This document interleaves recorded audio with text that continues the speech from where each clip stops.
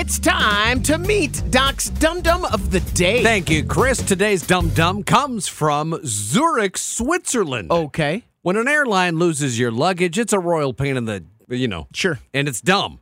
Now, imagine this. One airline recently managed to lose the luggage of every single passenger on a flight from Zurich to Spain. That's dumb.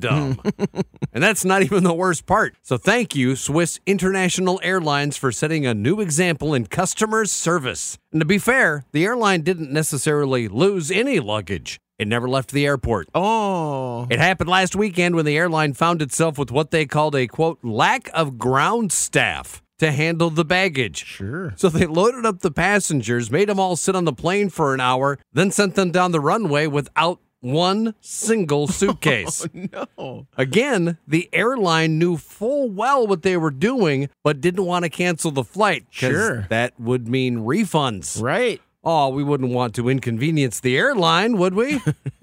That's still not the worst part. No one told the passengers their luggage wasn't on the plane until after they landed in Spain. Huh. And not until after the entire plane of travelers had waited at baggage claim for 2 hours. No way. The airline says they were able to get most of the checked bags to Spain the next day, and the rest arrived the day after that. Oh, well then, no big It's whoop. fine. Except it is. That's a pretty big whoop.